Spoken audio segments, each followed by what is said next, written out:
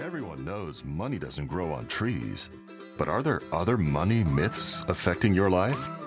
We went to the experts to get the honest truth about money. How much do you think your mama and daddy have in the bank right now, money-wise? How much? They have 100. None. Will more money make you happy? Sometimes. How much money do you think God has? How much money does he have? $100. Does money make your problems go away? No. So all the money in the world doesn't make your problems go away? No. Oh, okay. If you could buy anything you wanted to buy with your money right now, what would you buy? iPad. A Spider-Man costume. A penguin. How do you earn your money? Do you do jobs? No. We just find them all over the place. Just find it all over the place? So where is your money? Is it like in a bank, piggy bank? It's actually at my dad's bank. It's called the Daddy Bank. I have a bag that says save, and I put my money in there that I save. Oh, okay. How much money have you saved so far? I think 5 or 4. Do you think he has money? How much do you think God has?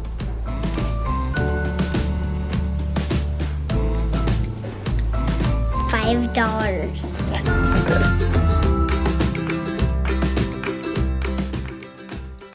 Well, happy Sunday, everybody. We are so thrilled that you're here with us. We want to welcome those of you who are joining us online, anybody joining us at other campuses, South San Jose, Sunnyvale, Fremont, last but certainly not least, North San Jose.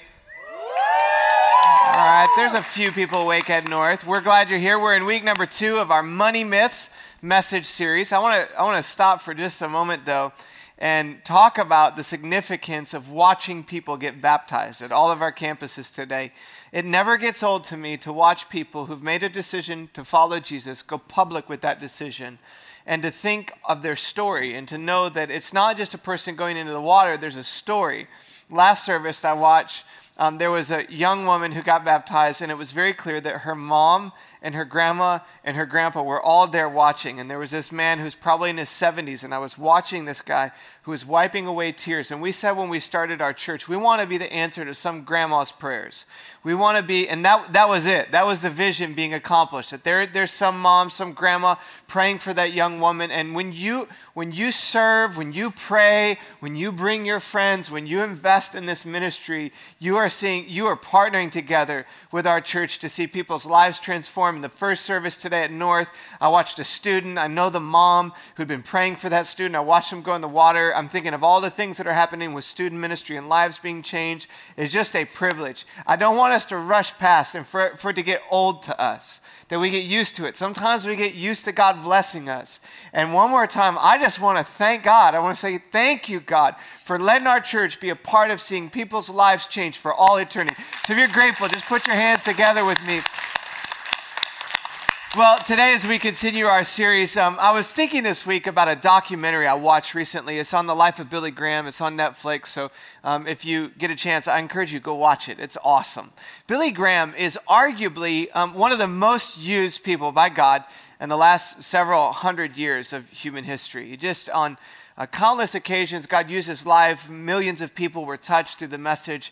And there was a point at which Billy Graham started sensing from God that he was to take his message global. So he was doing these big rallies where people would come together. He'd talk about Jesus, lives would be changed, and he knew he needed to go overseas with it. So he goes behind the Iron Curtain into Russia. He starts going to China. It was controversial at the time for him to go to these places, and people's lives were changed. And they started criticizing him. They're like, you're just preaching the exact same message when you go to China or Russia or in the United States. And he made a comment that hit me. He said, I preach the same message because everywhere I go, people have the same issues. That as humans, deep within our soul, we have physical issues, and we're all asking the same questions across the world. Every culture, rich and poor. A part of the beauty of when we come together, when you look in the rooms in our churches, you have incredible diversity, ethnic diversity, age diversity, socioeconomic diversity, and we all have the same needs. And we're all asking the same questions. And one of the questions that you are asking and I'm asking, and you've been asking it your whole life, and it's the question, how do I find happiness? How do I find true lasting joy is my life. And you've done a lot of things. Maybe even you moved to the United States for life, liberty, and the pursuit of happiness. And you're trying to find it in different places. And what you do to find happiness and the way you use money says a lot about what you believe about happiness. It says a lot about your value system and what you think actually will make you happy. And all of us have done some things with money to make us happy that later, afterwards, we regretted them. Maybe a way of saying it would be through a question. What purchase did you make to make you happy, but it made you miserable instead? I bet you if we passed the microphone around with that one, we could have some fun together. How many of you have done some stupid things with money to make you happy? Just raise your hands. At North, I see about 40 hands going up. All the liars, go ahead, put your hands up now, okay? It's amazing, though, the things that we'll do. I have stories. I could tell you a lot of stories about dumb things I've done to make me happy with money, and in the end, I was miserable. One was a timeshare. I don't have time to tell you about the timeshare. We sat through this long presentation. This is right after Stacy and I first got married. One of the other ones, though, was when we first got married. We lived in Texas. This was like the height of the real estate issue in the United States. So this was back when they were like, if you could breathe, they would approve you for a mortgage.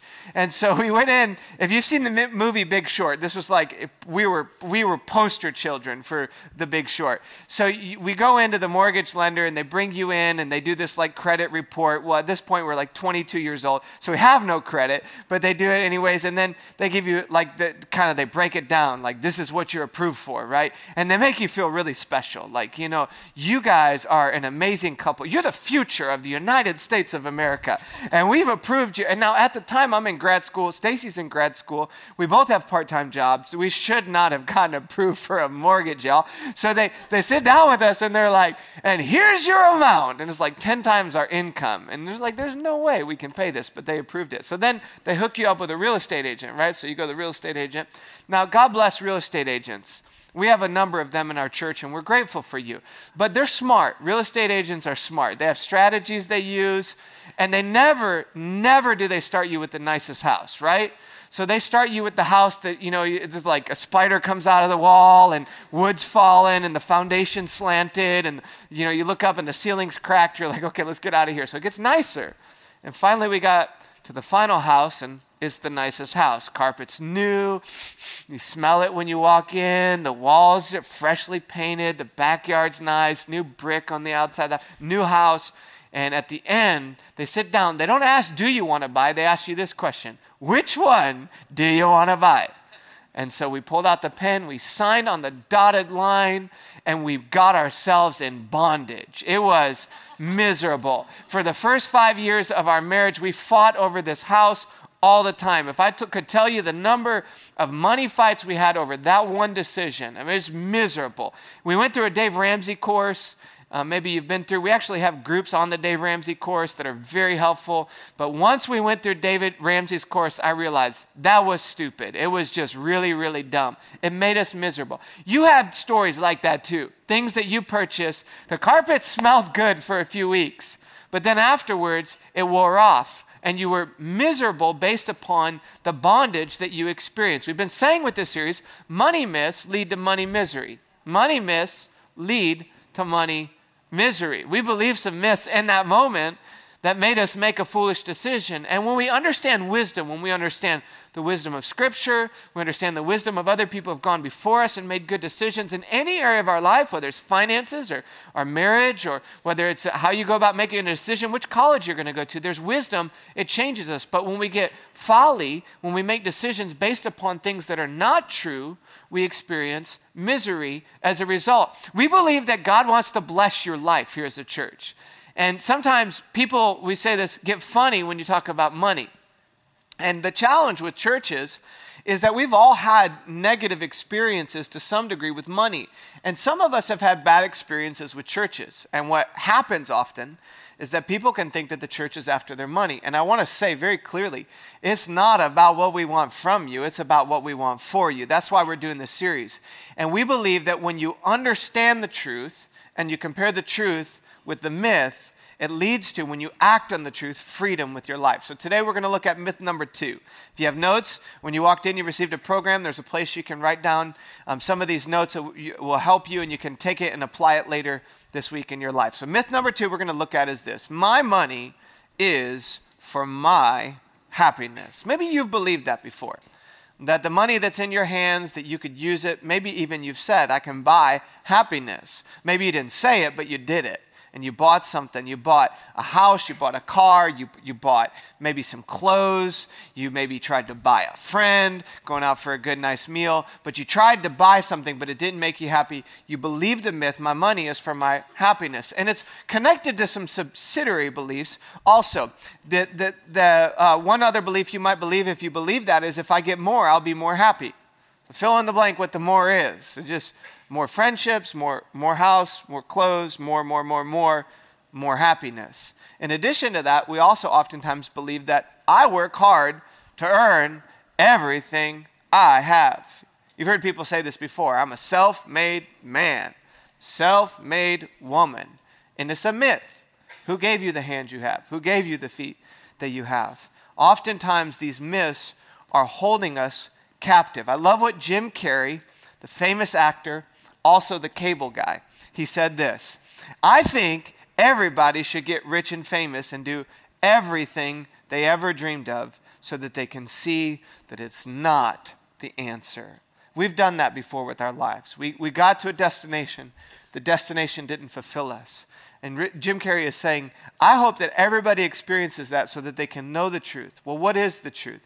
Where do you find lasting joy? So here's my big question. If there was a way to use money to get lasting joy, so if you could take what's in your hands and you could use it to get lasting joy, would you want to know the answer? Would you want to know the solution? That's what we're going to talk about today. And we're going to go to God's Word. We're going to go to the Scriptures and Matthew chapter 25 to deal with that question. If you have a Bible, I want to encourage you to turn there.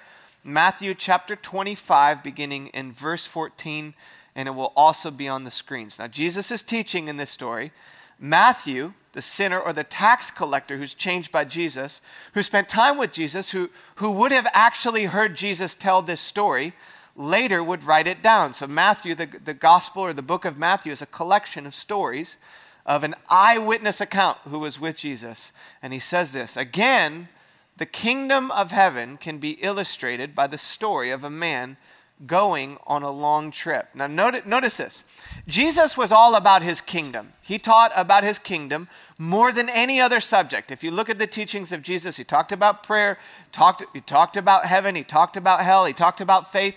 He talked about money more than all of those, and more than that, he talked about the kingdom of heaven. Now, in this story, Jesus is going to bring together the kingdom of heaven and the concept of money and how the two of these work together.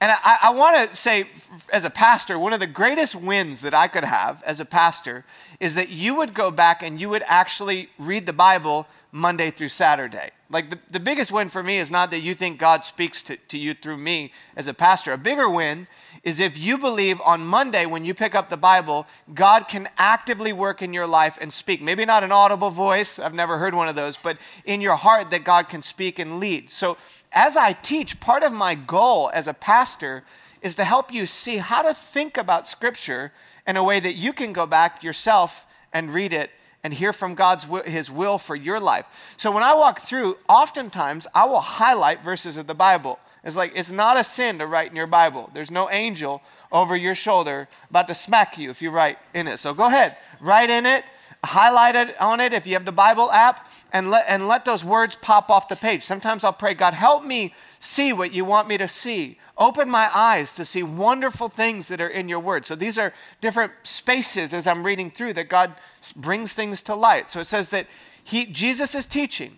The kingdom of heaven can be illustrated. That means that Jesus would teach in stories. He would give illustrations, very practical for people in their daily lives. So now this story is about a man. And it's about a man who went on a long trip. Notice how he gives this phrase, long trip. That means that the man is leaving, he's coming back, but we don't know when he's coming back. Well, why does this matter? It matters because what the man does next. It says, he, the man, called together his servants and entrusted his money to them while he was gone. Let's read it together. When you see the yellow, read with me. He called together his servants and entrusted his money to them while he was gone. It was his. He took some of what was his and he gave it to them. So this is the foundation of understanding how God sees money. It's all his. Psalm 24 in the Old Testament says that the earth is the Lord's and everything in it. So when God talks about money, it's not like God needs money from you. God has it all. God wants to bless you, and what he wants for you is true riches. And he entrusts to us in our hands some of his resources. So the first fact that I want to drill down into is that God owns all of it, and he trusts us with some of it. God owns all of it, and he trusts you and I with some of it. The foundation for understanding a biblical mindset about money is to understand that everything that is in your hands belongs to God, and you are a steward. You're a steward of the resources that God has placed in your hands. Recently, I had a friend of mine. So last week, I made a joke, and I have to be really careful about this in my messages. So I said, if you have a luxury car, don't feel guilty, just let me borrow it. And I was joking. And my friend messaged me. He's like, hey, I'm going out of town. I have a really nice car. You want to borrow it while I'm gone? And I was like, sure, I'll borrow it. So he lets me borrow it for this week, and I have a really funny relationship with my Nissan Leaf. So my kids ride in the car, and I am constantly trying to keep my kids from ruining the car. It's unbelievable. One of my kids has ruined the dashboard because he puts his shoes on in the car. And this is not the only thing that this child has ruined. So one time he's putting the shoes on, his foot slips, cracks the windshield. I could tell you lots of stories. But so it's kind of like the parents, you know this feeling, like your kids, they trash your car. And I still cannot understand why parents let their children put stickers on the windows. You guys seen that? I am judging you if you do that. I have sometimes it's like a full tat sticker. It's like 50 stickers on the car. I mean, I get it if it's like one and you got to peel it off. But I mean, I was like, man, In and Out and everything you can think of is up there. And so I'm always trying to keep my kids from ruining stuff. And so my friend loans us this car, and my kids go to sit in the car. And I'm like, you will not drink anything. You will not bring water, food. You will not touch the car. You will sit there. You will not even breathe. In fact, stick your head out the window to breathe. Because I am not sending this car back with a problem with it. That's stewardship. That's the feeling of this is not mine. And he's coming back, and when he comes back, I better give it back better than I found it. That is what Jesus is saying, that God entrusts you with his resources. He gave his resources to his servants, and he entrusted them, he left, and he would come back eventually. So here's a question. If you were hiring someone to manage money, would you hire you?